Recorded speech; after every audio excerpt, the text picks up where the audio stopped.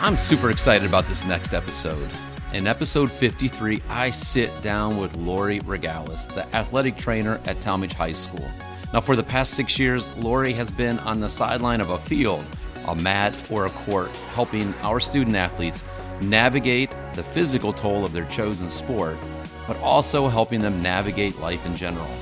Listen to what a few of her current and past athletes have had to say about this extraordinary athletic trainer. Graduate Mia Hurst had this to say: Laurie is so much more than an athletic trainer. She provides constant support, enthusiasm, and never misses the opportunity to hype someone up. She treats each and every athlete as if they are her own. She spends countless hours bettering herself and Talmadge athletics. Talmadge High School is beyond lucky to have Laurie. Current senior Zoe Renzel had this to say about her mentor: Laurie is one of the most hardworking women I know. She is always looking out for our athletes, and she will do whatever she can to make them better. She means so much to me. Laurie has helped me get through injuries, and I appreciate her so much. And it's also nice to have someone to rant to. My daughter Kelsey spent a lot of time in the training room during her time as a volleyball player. And here's what my daughter had to say: Laurie was one of the biggest influences in my life in high school. She not only helped me prepare for the volleyball court, but also talked me through each step of my life. She was both my friend and trainer. Without Laurie, high school and athletics would have been a lot harder. She's a strong, fierce, and amazing woman, and I feel very lucky to have her in my life. Our current athletic director, Billy Johnson, sent me this text about Laurie. He said, Laurie has become one of our own. She goes above and beyond in her duties to make sure our athletes are available and ready for action. We appreciate all that she does to make our coaches' lives easier and our athletes' lives better. As you can tell, Laurie is not only an athletic trainer, but she is just a genuinely good person who loves people, and she loves the students at Talmadge High School. I know for sure that you will enjoy this conversation as much as I enjoyed having it. So now, sit back, grab that cup of Crimson Cup coffee, and get to know the ever-wonderful Mrs. Laurie Regallis.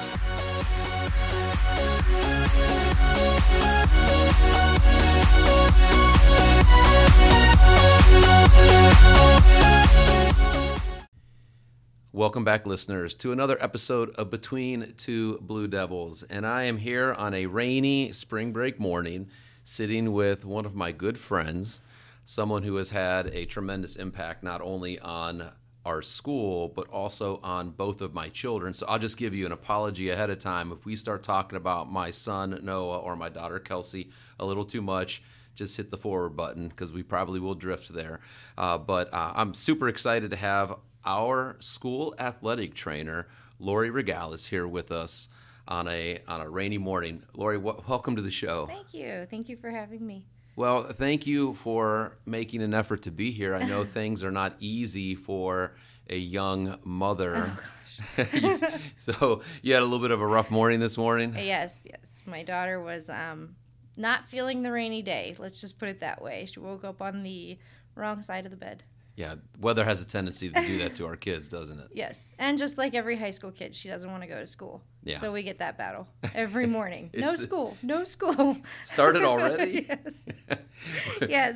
We had this conversation yesterday with an academic advisor at the University of Akron. We took Noah on a tour out there, but we were kind of going through the pros and cons of CCP classes. Yeah.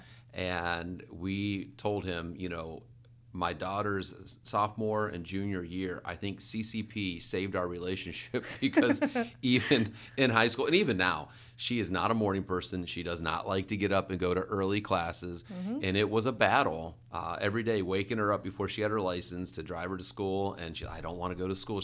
Just like your daughter. It's like, I don't want to go to school. No school, Yep. know, and CCP giving her the opportunity to take an online class that first block really saved our relationship. So. Oh, yeah. I get it. I was a high school kid once. I'm not a morning person. Thank you to my job now. Yeah. But however, having a 2-year-old, I am now a morning person. Yep.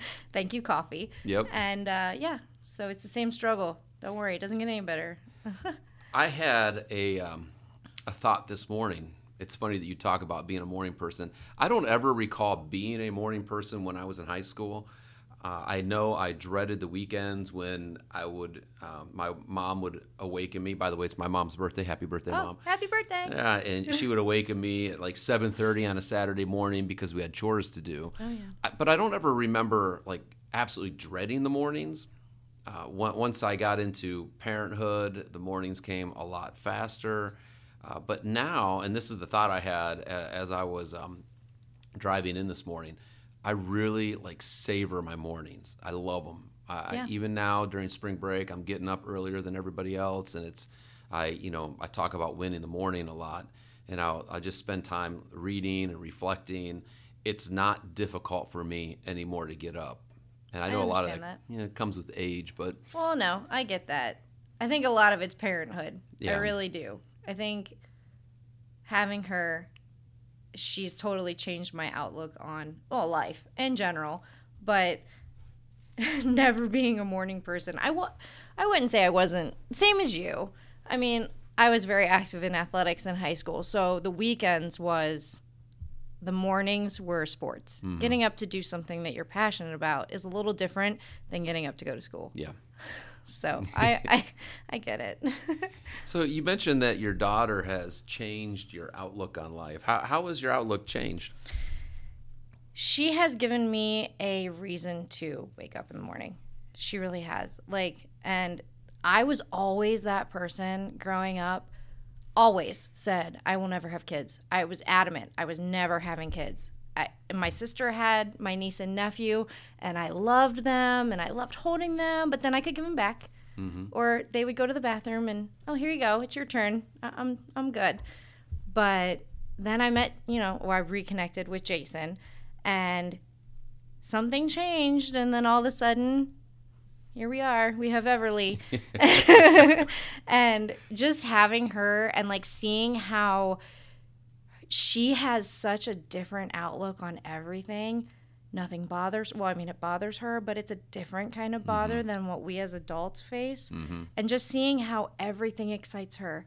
A water bottle excites a kid. And that's the little stuff that we as adults really just let go by. Mm-hmm. So it's given me that reason to, be excited about the little things. Mm-hmm.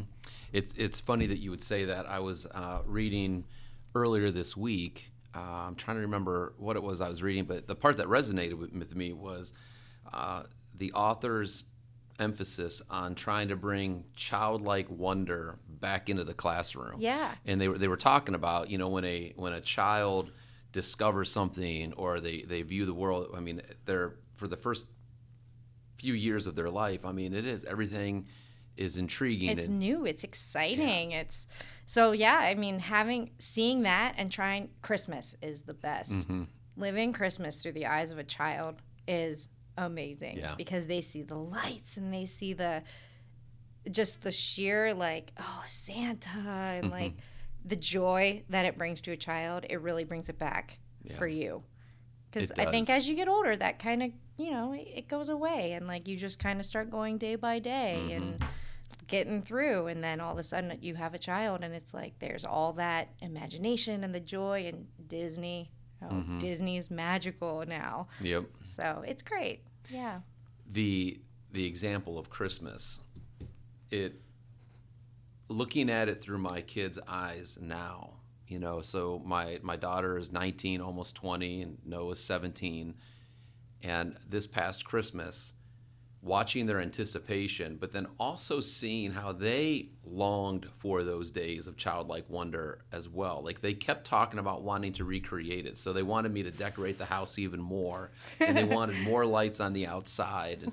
And they went, my wife and my daughter went shopping at this place where they found all these Christmas decorations that were at a low cost. And it was all in an effort to tap into that wonder that had existed and trying to recreate it. Yep. And so it does make me think a lot about, like, where do we lose that? I mean, at what point do we lose? My buddy Jeff Springer talks about this anticipation. Why do we lose anticipation? That's been a big word for me recently as well. I've been really kind of focusing in on that and anticipating what spring break would bring, or anticipating what time with my family was going to bring, or anticipating the AAU tournament this weekend, or even anticipating the return to school on Monday and seeing all of our kids again and fellow staff members. But it's just I don't know, I just keep thinking about how do we recreate or kind of tap back into that. Yeah.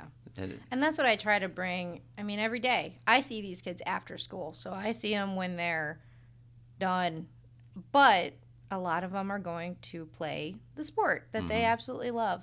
So when they come into my room, I hear it all. I hear it all.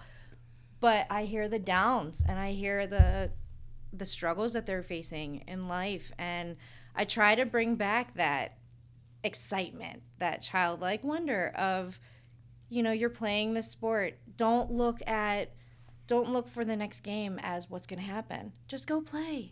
Just go play. Have fun. That's what we used to do as kids. Go outside. We would play. We would have fun. We didn't care if our buddy beat us. They beat us. Who cares? We had a great time playing. And that's what I try to tell these kids. Like, just go enjoy it, because high school goes so fast. And you're going to lose all this in the blink of an eye. Yeah. So just enjoy it now while you can. So you're an athletic trainer and a psychologist. Oh, yes. Oh, yeah. Most of the time, I'm a team mom. I'm a psychologist. I'm a trainer. You name it. And that's my role. That's so funny. I know my daughter, she just cherished those moments that she was in the training room with you, sometimes for injury, sometimes just to hang out with you and be inspired by you. But that makes me feel good, because I think as athletic trainers, we kind of take on that role. I mean, coming into this job here at Talmadge, I actually went to the church right next to the rec center my whole life. All right. I grew up in Hartville. I didn't know that. Yeah, I grew up in Hartville. I went to Lake High School. Yeah. But I always went to the Lutheran church right here next to the rec center. So Talmadge has always had a part of my heart, a small part, but a part of my heart. And then when I got this job here at the high school, I was like, this will be fun. It'll kind of bring me back. Honestly, to be dead honest, I went into this not expecting to fall in love with what I do and these kids. I mean, I wake up every morning excited to come see these kids. And not just, the injury aspect of things. Like, that's a very important role for what I do. Sure. But just to see, hear from them, their excitement of finding a prom dress, or their excitement from, hey, they got accepted to college and they're signing. I have never been invited to more signings in my life, and it means so much to me. Like, when these kids call me and they're like, I got accepted to this school, I'm like, that's fantastic. So it makes me feel more than just an athletic trainer. It makes me feel like a part of their life. Sure. I love hearing about the community that you've created. We talk so much about how no matter what role it is that you're in order to be effective, you have to be relationship driven, right? You have to value the individual in front of you. You've got to seek to make connection. And then, on my end and in your end, obviously, it's then at that point, then you try to inspire and impact that life. Yeah. And when I do walk into the training room, I remember, having to come in there and shoo kids out. Because they're hanging out and they're lingering and they're on the verge of missing practice, or I might find them down there, during fourth block a little too early, but they're down there because there's this magnetic draw that you have, and they flock to you and they open up to you, and then that allows you to really impact their lives in more ways than one. Oh yeah. So these kids are great. I mean, we've all been in high school once. We all know what goes on in high school, and we all know what goes on in a high school kid's mind.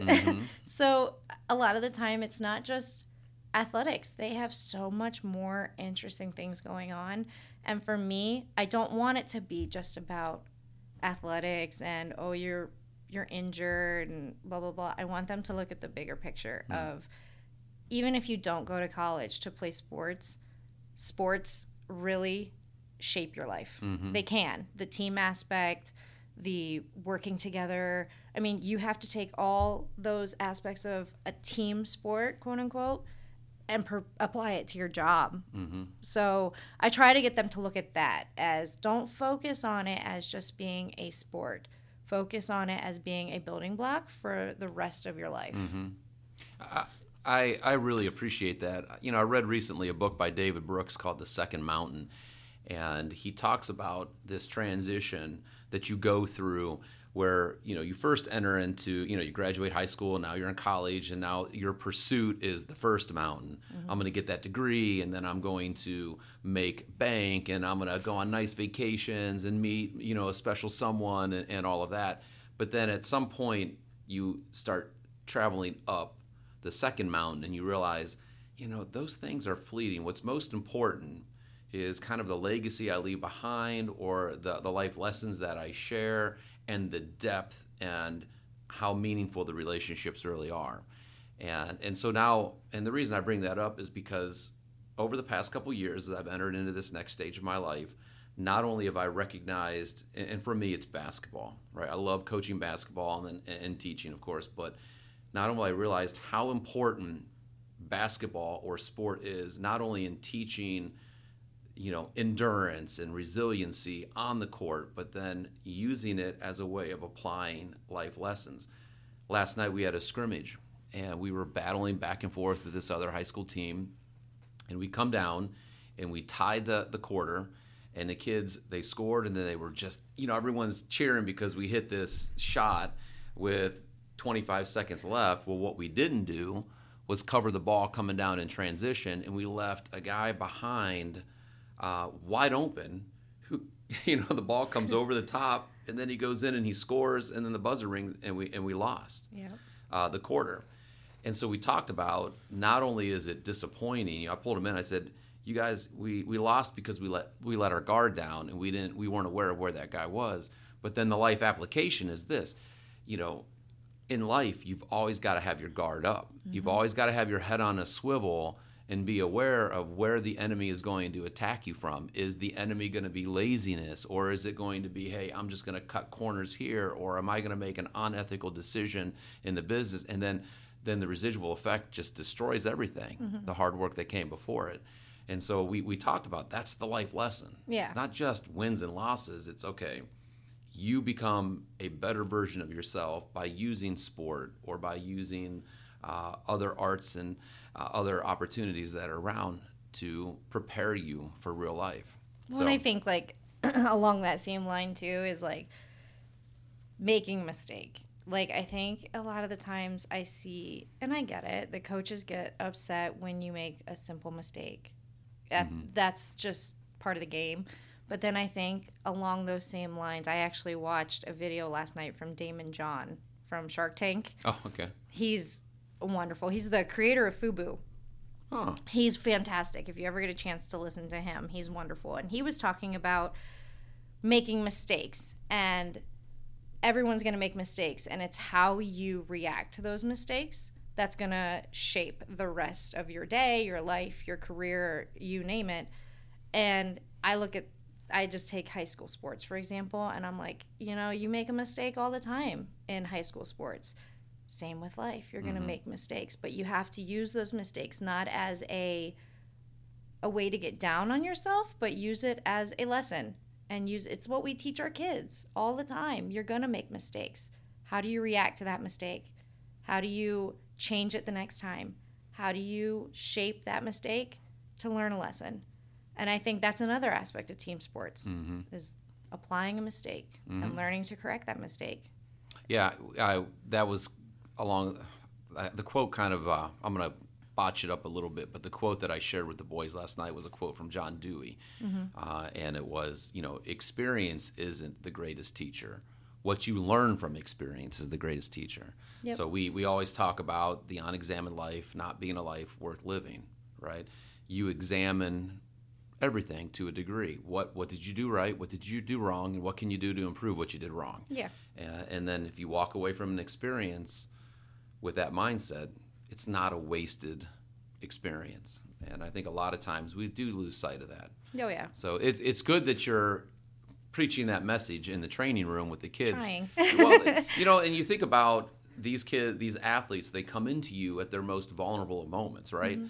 They've just suffered, an injury.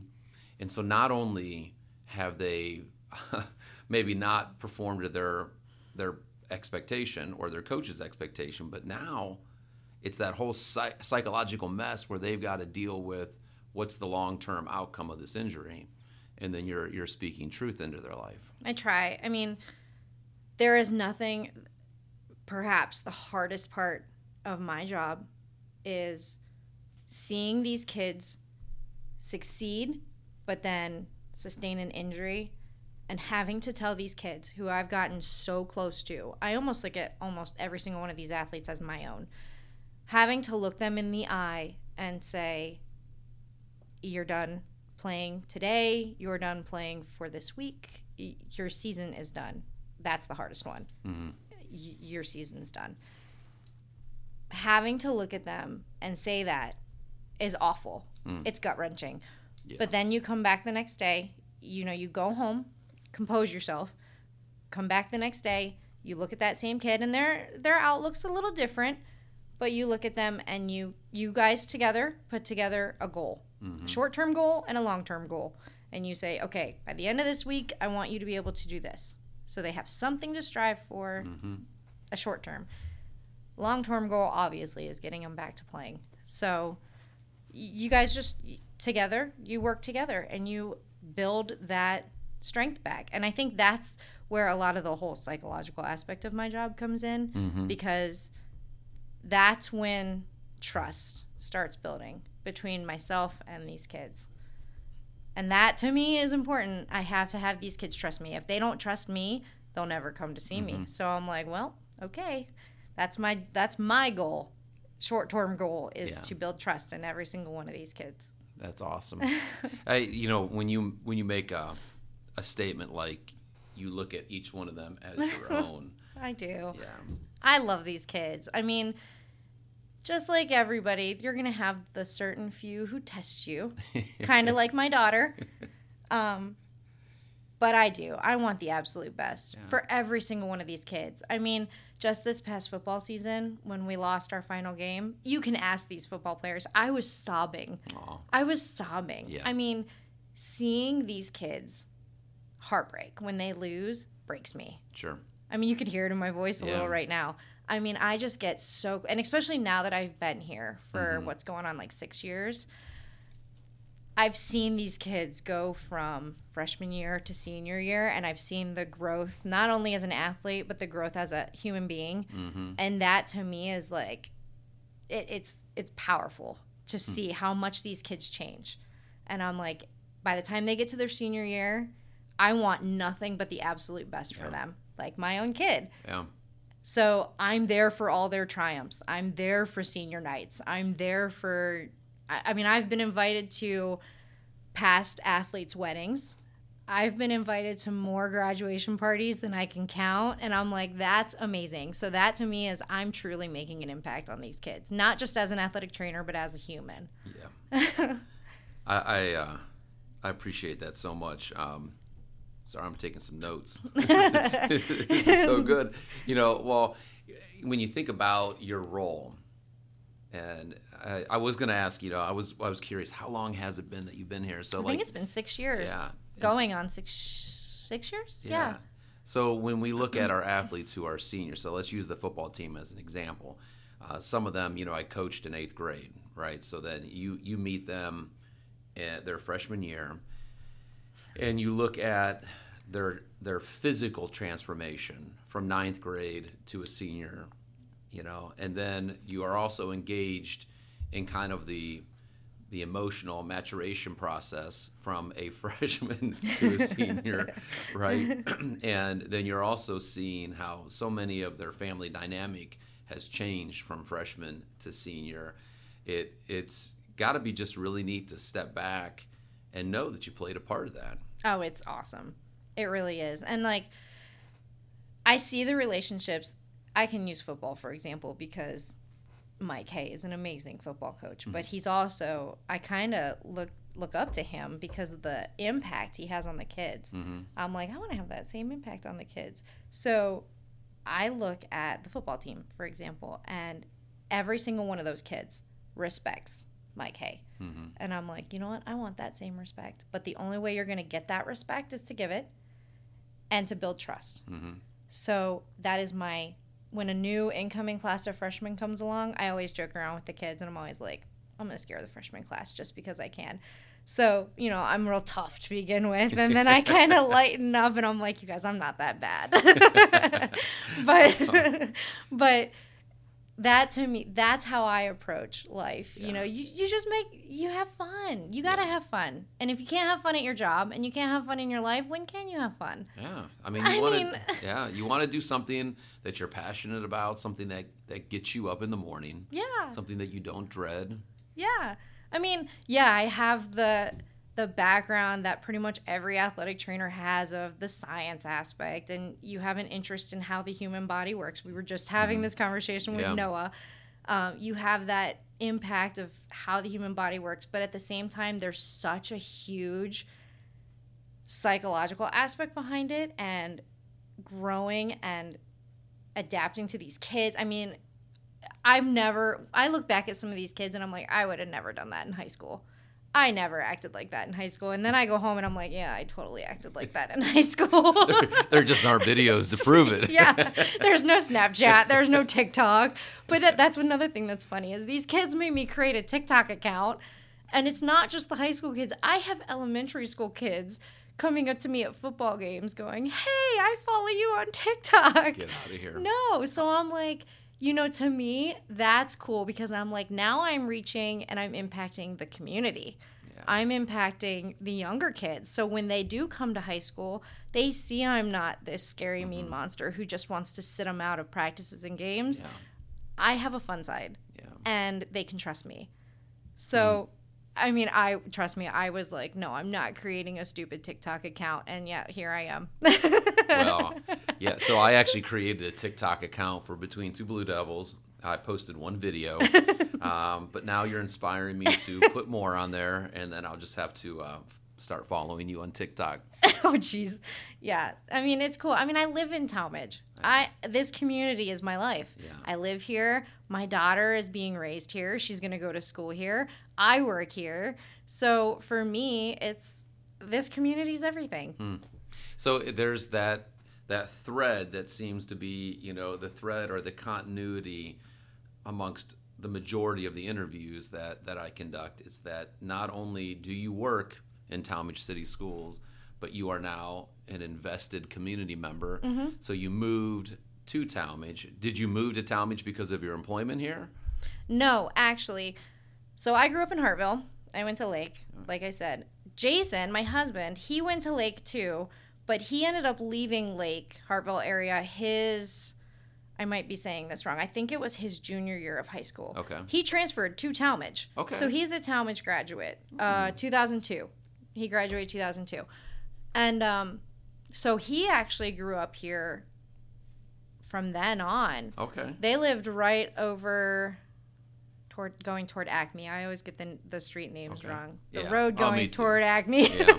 So, and his whole family's here. Officer Ickes is actually Jason's cousin. Oh, get out of here, really? Yeah, so we have family here. And that kind of brought us back because Jason has such a strong connection to this community. Okay. And so that brought us back. We were planning on coming back to Talmadge. And then when they started building the houses right over behind Dunbar, we liked the area. And then what do you know, lo and behold, I get a job. And it worked out perfect because I'm 5 minutes from the school. And I tell the coaches that all the time. I'm like, look, if I'm not here, I think I came in late one night to see Kelsey. You did. I'm like, if I'm not here, I mean, call me. If I can come in, I will gladly come in. I'm not one of those people who I'm like, you know, my phone shut off as soon as I leave. No, I've grown so close to these kids that if it's a true injury, I will come in to see them, no matter what time. Well, we've definitely tested that with Kelsey and with Noah. I remember a time I think it was a Saturday evening when Noah's knee injuries first started to affect him. And I remember you meeting us over there in the field house and Yep. checking it out. And at that time, we thought he had jumper's knee. Yeah. And so you iced him up, and we went on our way. But that availability, so I think it's neat when you talk about, okay, so the availability, which obviously there always has to be parameters around, right? We don't want it to start Yeah, crossing please over don't start into family calling me all the time. time. Yeah, but, you have been there when kids have needed you most. You've got your TikTok going, and you're, apparently a celebrity at Talmadge Elementary now. But then in the conversations, all of these efforts that you put into building trust, you see kind of the external effect of it. I just appreciate that so much because it does help. It helps us as a team, right? Oh, there's the bell.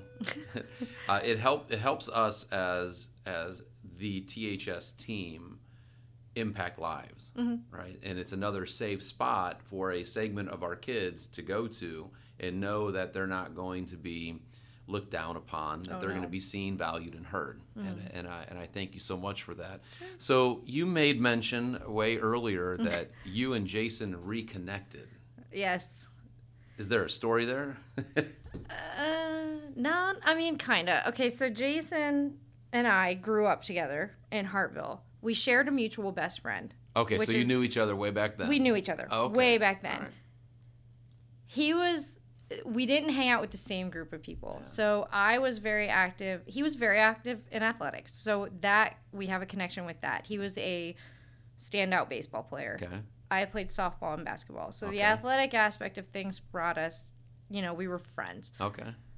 But then from there, I was a drummer. I was in band. So that kind of made me the quote-unquote, I guess you would say, band nerd. Back when I was in high school, I don't know what they say now, but back when I was in high school, I was a band nerd. So I had that group of friends. Jason had his own group of friends. But together, we had one mutual friend. So that kind of kept us connected. We never really talked or hung out. We only kind of hung out, I guess, when we were all hanging out as friends. So years went by. I mean, we lost connection. We were still friends on Facebook, social media. And I was training for a marathon. Like, I'm always training for a marathon. And he had posted something on Facebook about running. And out of the blue, I was like, you know what? I'm going to give it a shot. So I reached out to him and I was like, hey, I'm running 11 miles today if you'd like to join me. And he was like, I'm not running 11 miles, but I'll meet you for dinner. Oh. Yeah. So we reconnected. Okay. And then here we are. Now we're married with Everly. And how long have you been married? We have been married since 2017. Okay. So that's a great story. It's crazy because my mom's story is the same thing. My stepdad and her were high school. They weren't high school sweethearts, but they knew each other. They were friends growing up. Now they're married. So it's weird how it works out. Oh. Yeah, but good old social media. There are some positives to social media. There are some, but I'm going to say there's not a lot. Yeah.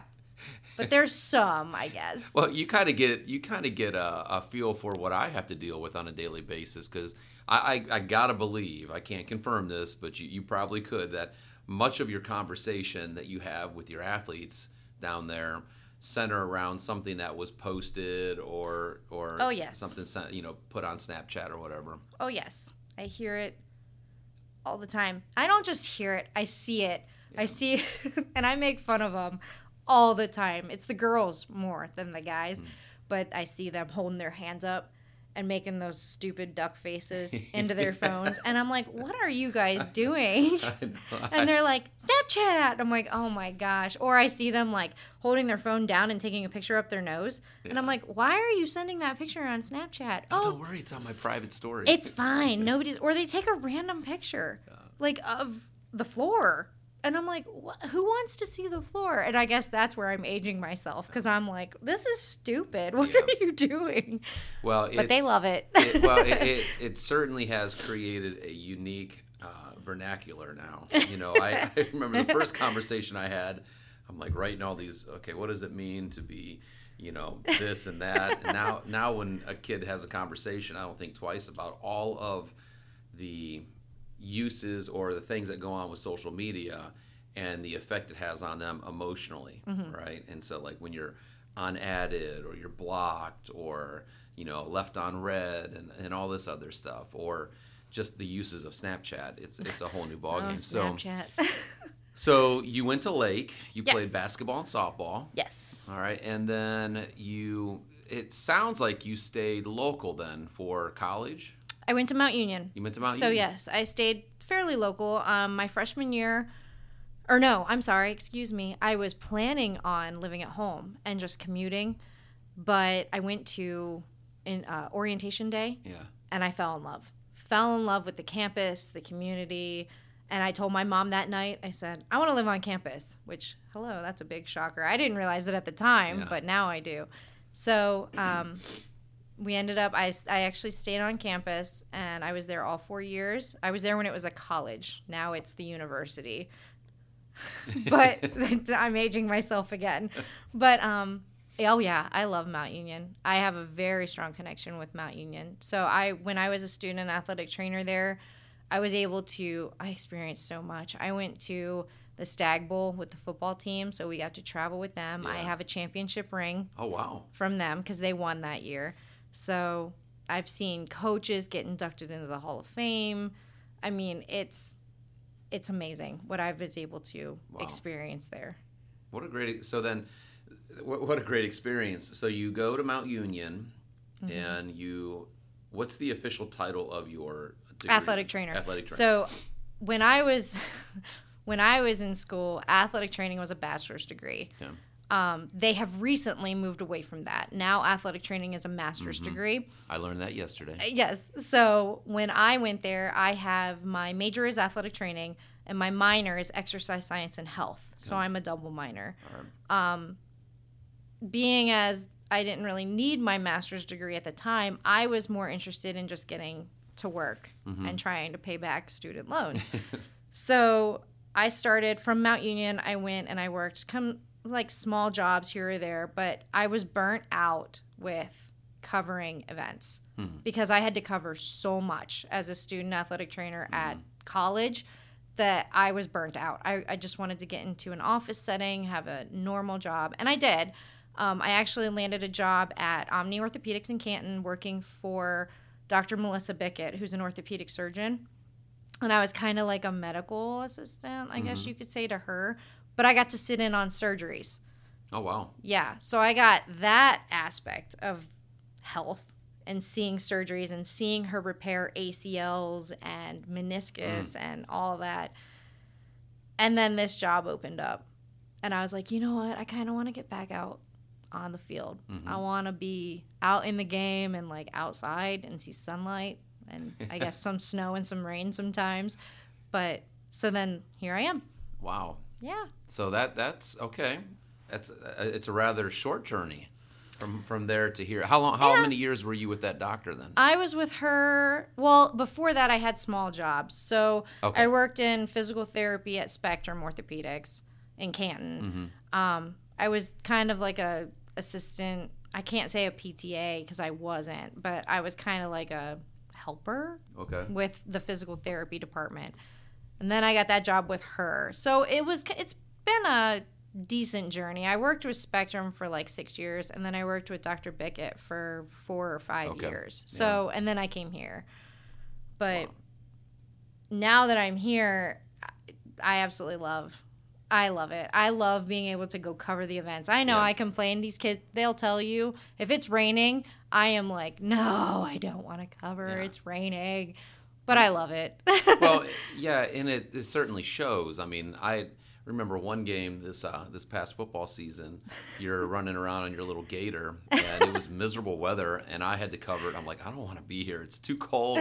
But here you are running around with your smile on your face and, doing this and doing that. And obviously, throwing a kid on the gator with you and taking off. I mean, it's clear that you enjoy what it is that you do.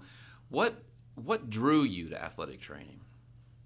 So I had an athletic trainer in high school. Her name was Rudy.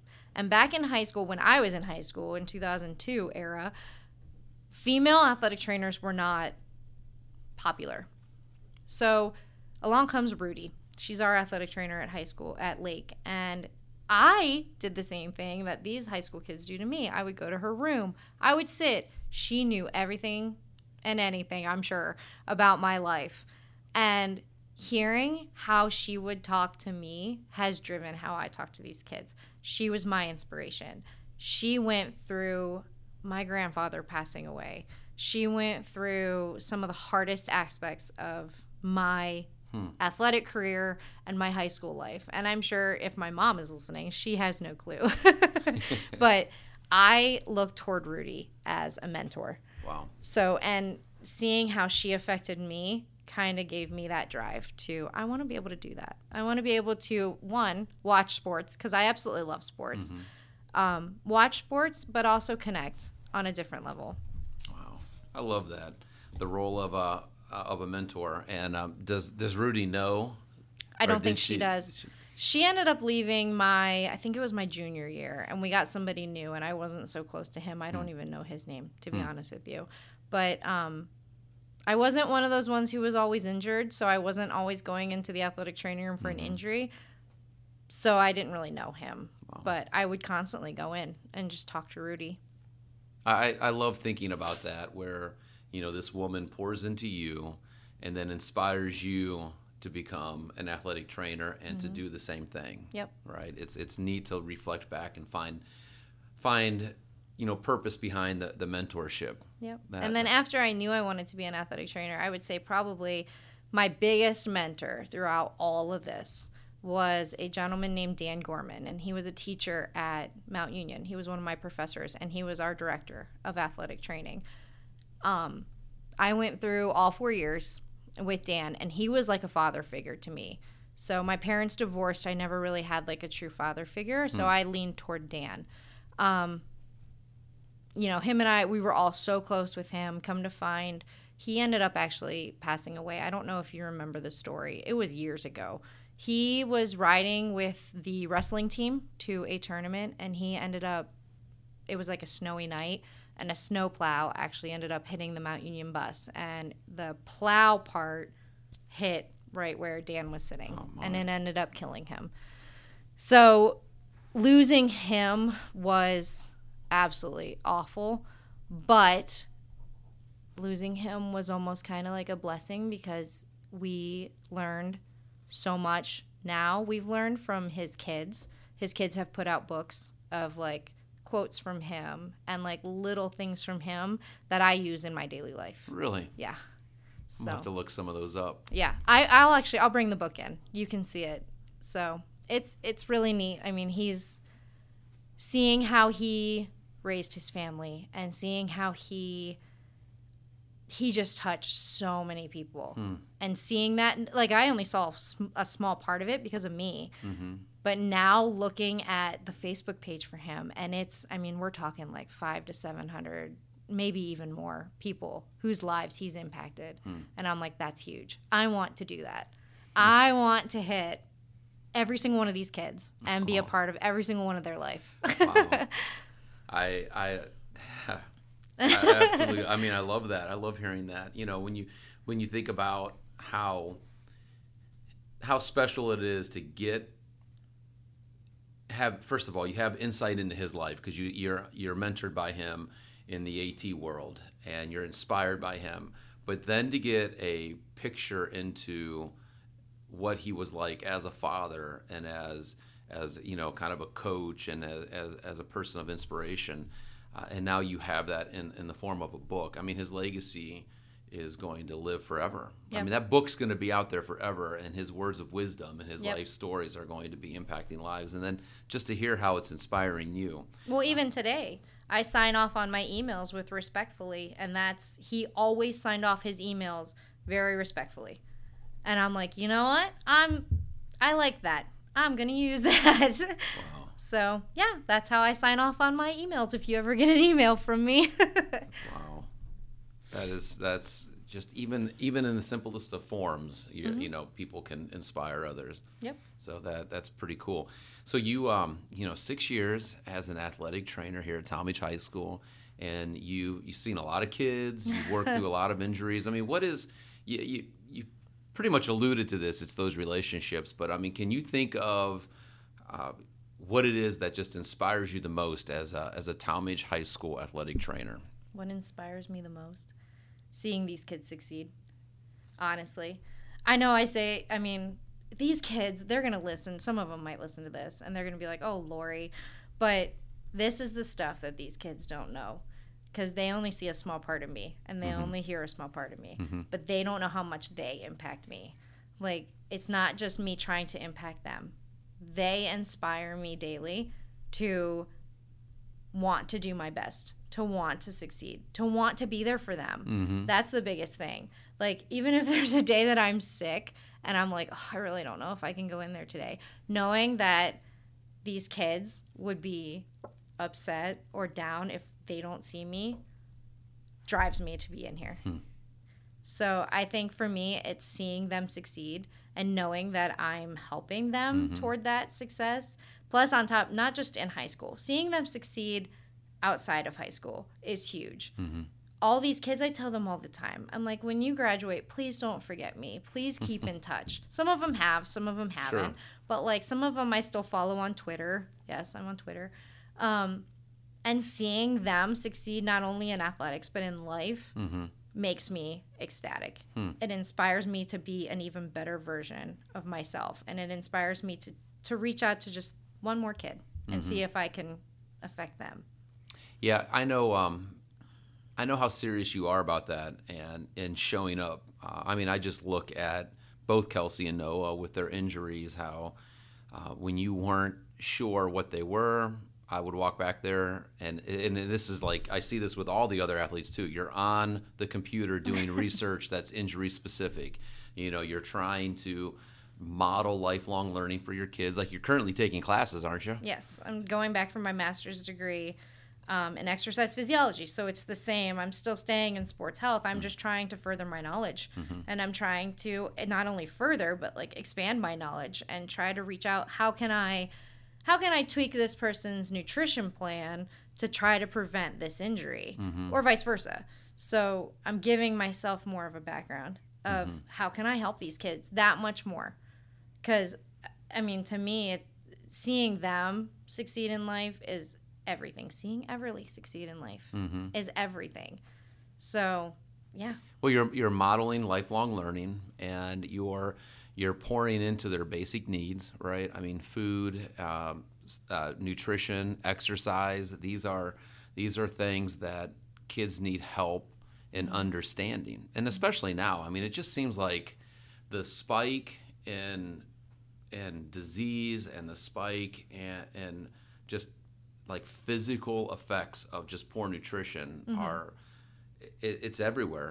And it's causing mental health issues as well. You know, the quote that my kids get tired of me talking about is Hippocrates, you know, let food be your medicine and medicine be your food. Oh, it's so true. Yeah, and it's like, what are you consuming physically? You know, we talk all the time about what are you consuming, what's feeding your mind, and what comes in is going to come out, but then also like physically, what are you consuming that's going to help you function at your peak and become the best version of yourself? And now, I mean, kids are just, and adults, I mean, we're just consuming stuff that has no nutritional value whatsoever. Yeah, no. But I think a lot of it is it's just readily available. And there is moderation. I'm not saying don't go out and eat a Big Mac. And I tell these kids this too. I'm like, I'm not telling you don't go out and eat that Chipotle bowl or whatever. Eat it. But don't eat it breakfast, lunch, and dinner. I mean, I've seen some of that. And, drinking pop. And the coaches are guilty of this, and they give me such a hard time about it. But the energy drinks. Yeah. And the kids know I am a very, very, I am not a fan of energy drinks. But, in moderation. I mean, look, I'm sitting here drinking a Monster coffee as we speak. Well, moderation is key.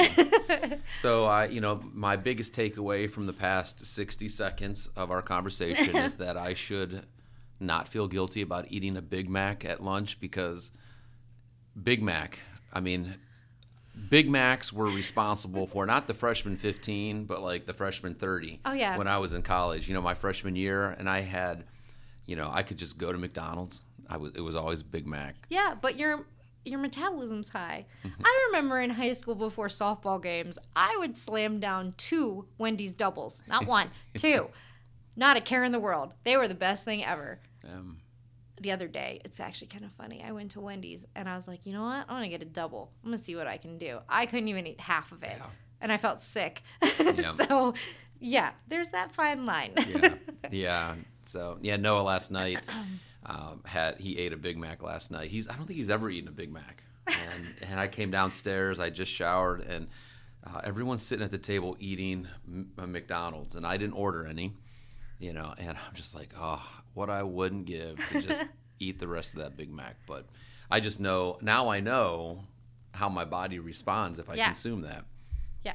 So, I mean, I get it. Well, I love that you're coaching kids on injury prevention, or you're helping them, try to recover from injury. You're coaching them on nutrition. You're coaching them on life.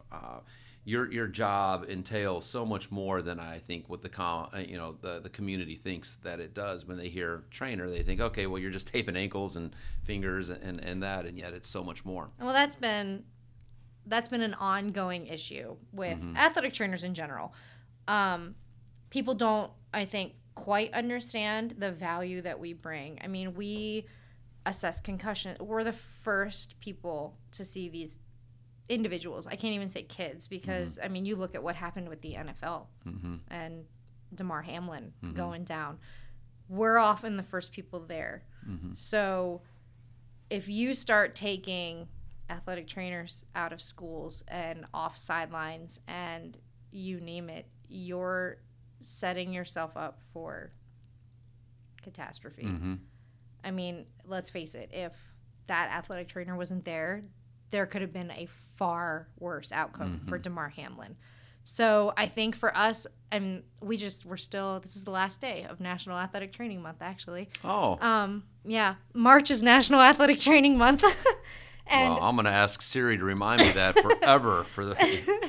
And I think that's just collectively in the past years I've seen athletic trainers, we're just trying to advocate of this is what we do.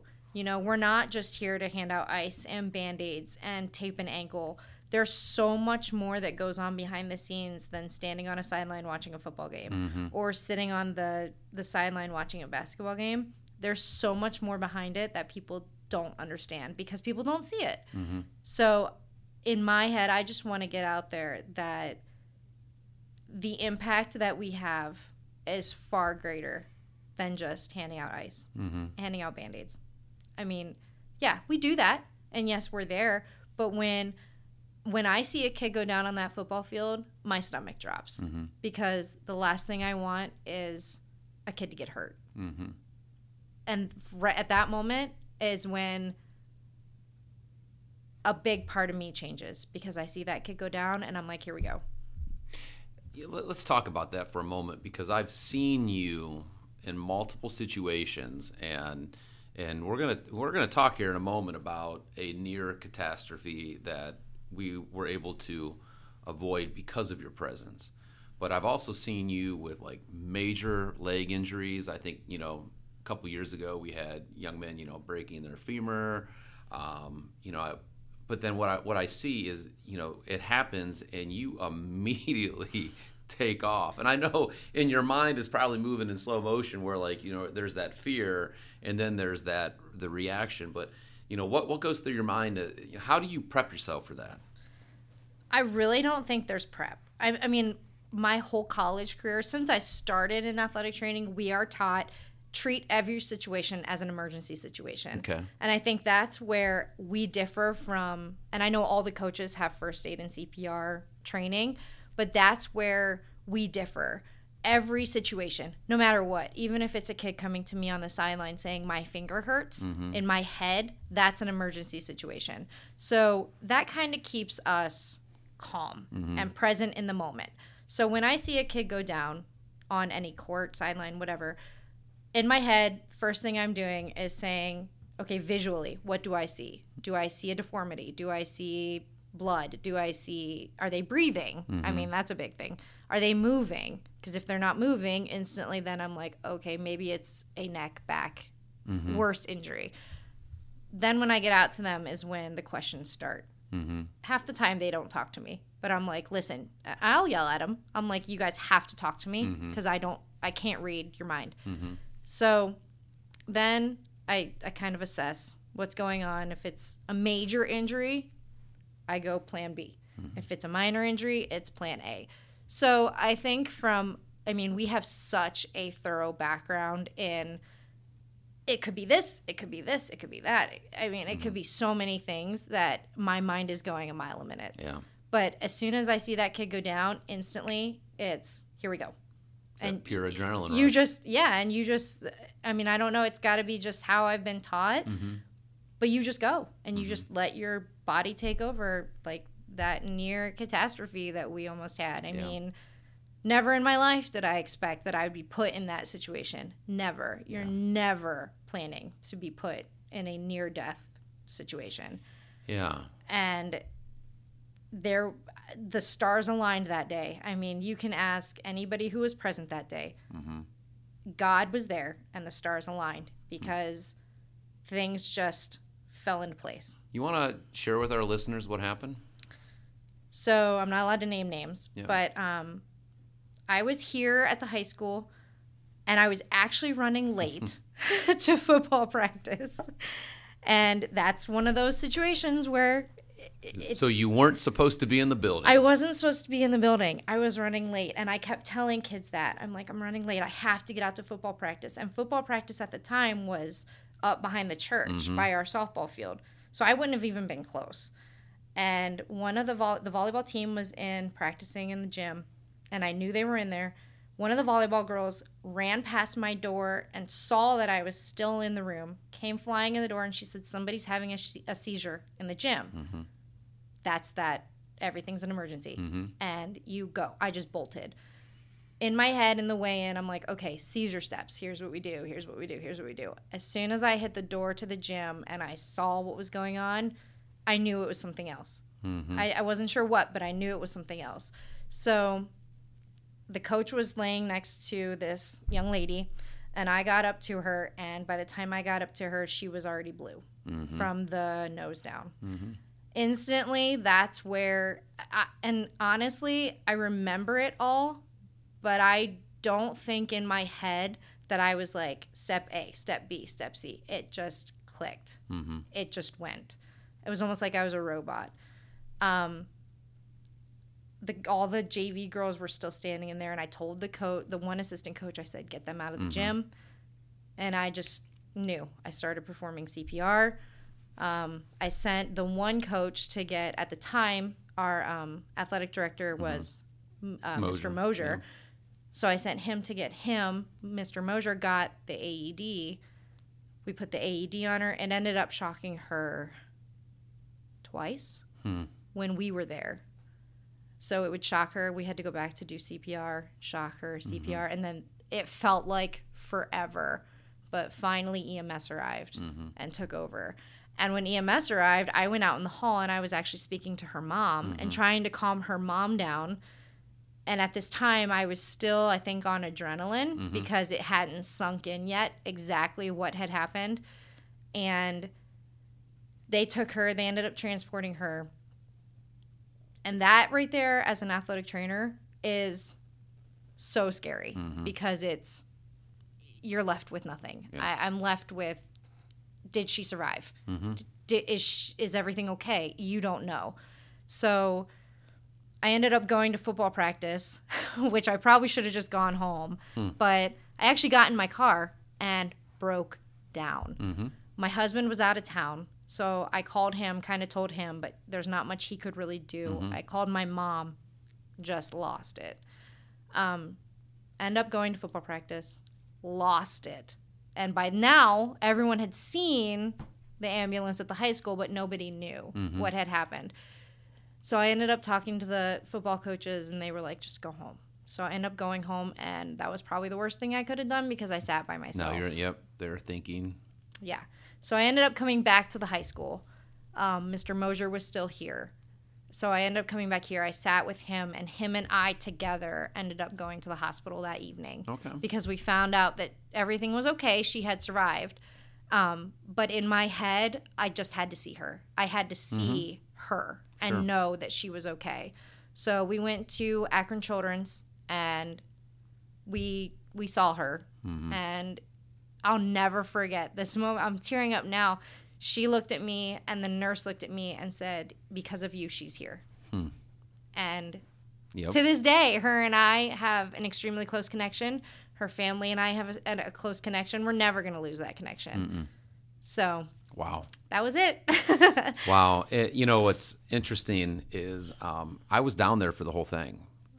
You probably don't know this, but I remember bits and pieces. Yeah. You were down there working out. I was down there working out, and so I popped out and I came into the gym as you were arriving.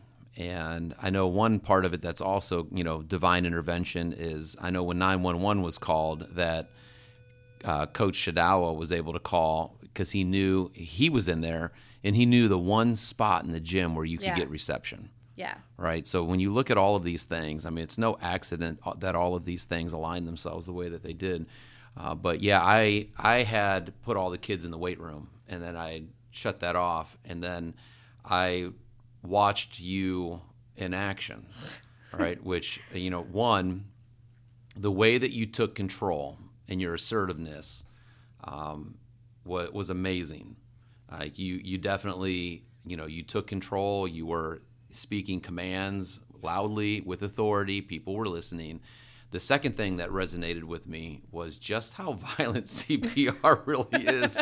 It's nothing like what I do on the dummies here to renew my certification. I was just like, okay, this is, you know, and I saw her turn blue, you know, and then I was holding the doors for the EMT when they wheeled her out, and I just remember, you know, and we know the family pretty well as well, you know, and we know the past history, and so it was very, very traumatic to witness. And so you like literally saved a life. I know. And it's crazy to think that. It really is. Yeah. Like, I mean, I still to this day have people come up to me and they're like, oh, you're the girl who saved so-and-so. Sure. And I'm like, yeah. But like, it doesn't set in until like situations like this where you talk about it. Yeah. Or like you gave me all these questions to possibly think about. And I think the one was, what was it? Like your most difficult situation and the most memorable moment. Yeah. And I'm like, well, that's kind of the same thing because that was the most difficult. Never in your life, as you're taking CPR training, you're probably thinking, oh, here we go. Okay, I just got to get this renewed, go through it, count out baby shark or staying alive, whatever in your head. Never in your life do you think you're going to actually be put in that situation. And not only that, but never in my life did I think it would be a high school kid. Yeah.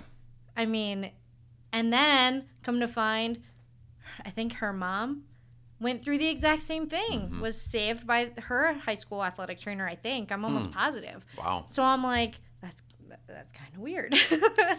Well, I think it's good to hear these stories because, like you said, a lot of people aren't aware. They think that you're just on the sidelines. Maybe it's like a part-time position that you're there and you're doing these things, but you are always available and present, and your value is so oftentimes like taken for granted. But here, it proves. I mean, if you could save just one life, Yes, it's worth having an athletic trainer on the sideline, and yet you're here for so much more, and you do so much more for our kids and our community. So we are we're at about an hour. This has actually flown by. I'm going to finish with two questions for you. Okay. Is there a question that I haven't asked that you wish I would have asked? Honestly, no, not really. But I have a question for you. All right, what question do you have for me? Who influenced you the most as an educator and as a human? Who has influenced me the most? Well, I didn't know it then, but now in retrospect, I see how they planted seeds towards becoming a teacher. There were some pretty significant coaches in my life when I was in high school. One was my basketball coach, and he was also a health teacher.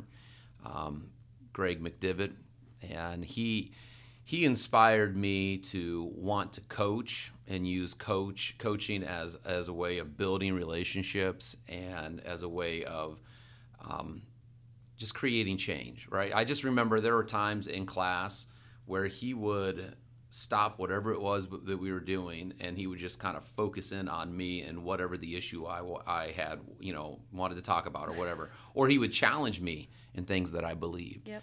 And we had that kind of a relationship. And then he would push me and push me and push me on the basketball court. Another coach was Ben Bellman. I played soccer, and he was the same way. You played soccer? Oh yeah, I love soccer. I didn't know that. I figured basketball was life. Yeah, well, basketball was life. And soccer was at first a way of getting in shape for basketball season. We didn't have as much available as we have our kids now, and I'm kind of glad. I'm kind of glad that training in AAU wasn't as popular because soccer really. Created and being under his mentorship, it just really helped develop me as a man and as a leader, and just really kind of solidified my faith, and so he really impacted me. Dr. Vandermeulen and Dr. Taylor, two other teachers that I had that once I became a teacher, I just wanted to be like them. I wanted to have the fire, the passion, the enthusiasm, and the goofiness that they brought to the classroom. Like, here are two guys, they're both, PhDs, they both are really knowledgeable, they're intellectuals, and yet, they would act goofy in the classroom to kind of tear down those walls and build those relationships. And so those two guys, and there are certainly more, but those are the four that really influenced me as an aspiring teacher. And then I would also tell you that my mom and my dad, my mom I get my personality, I'm very much like my mom. Okay. In that I love to teach. I talk too much. We love to tell stories. We love kids. My mom has really, she is a teacher, but not in a school, but she teaches teachers to teach good news clubs and things like that, and so she has really inspired to me. And my dad has inspired me to value relationships. And to value my wife. Like, it was, you don't mess with mom. If you mess with mom, you're messing with dad. He showed what it meant to. He has modeled and continues to model for me what it means to be family first, and he loves his country. He served for his country. So I've learned just resiliency from him. Here's a guy. He was a high school dropout, and then he went. He's from that point to where he is now, he's a completely different person. Like, he's completely transformed his life. He is not the same person.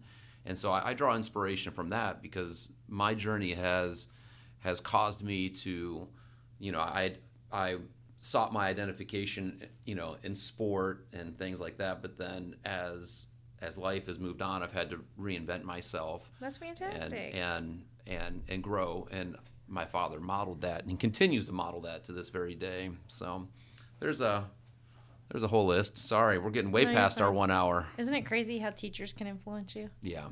Well, and that's the blessing of this calling, right? When I look back, and we talk so often about the bonus checks of teaching. I think the greatest bonus check is being able to build that relationship and inspire somebody to be better. Yep.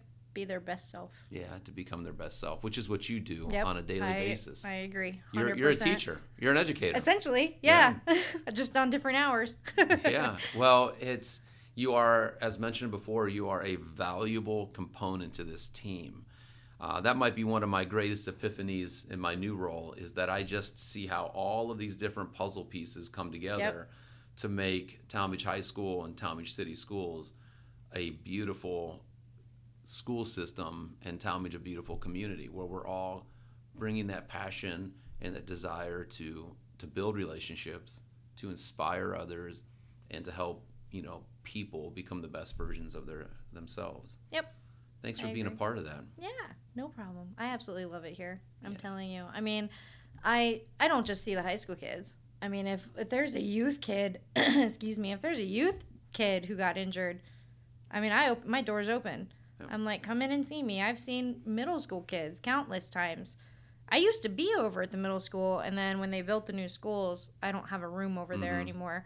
So it's kind of tough to get over there, too, because a lot of the time their events are the same at time as the high school events. But, I mean, an injury is an injury in my world. I don't care if you're a teacher, you can come in my room and... You better be careful what you're putting out there. I've seen, trust me when I say I've seen coaches, I've taken care of blisters, I've seen teachers come to me and ask me questions about, when I was a previous athlete, hey, you know what? My door is open, and if it's not open, knock. And if I'm not in there, call me. I mean, my goal in life is to help. That's why I went into this profession. Yeah.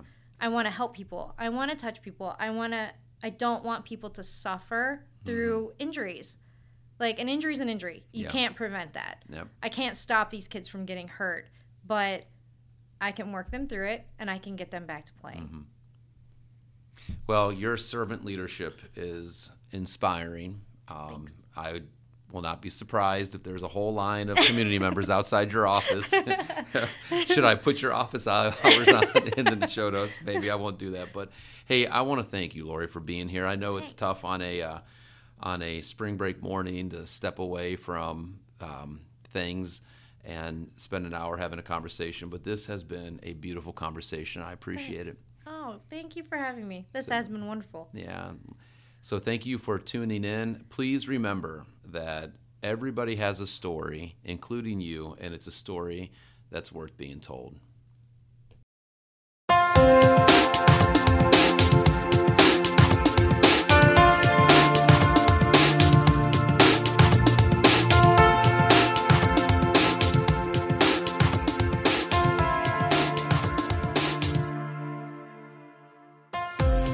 Thanks for tuning in to another episode.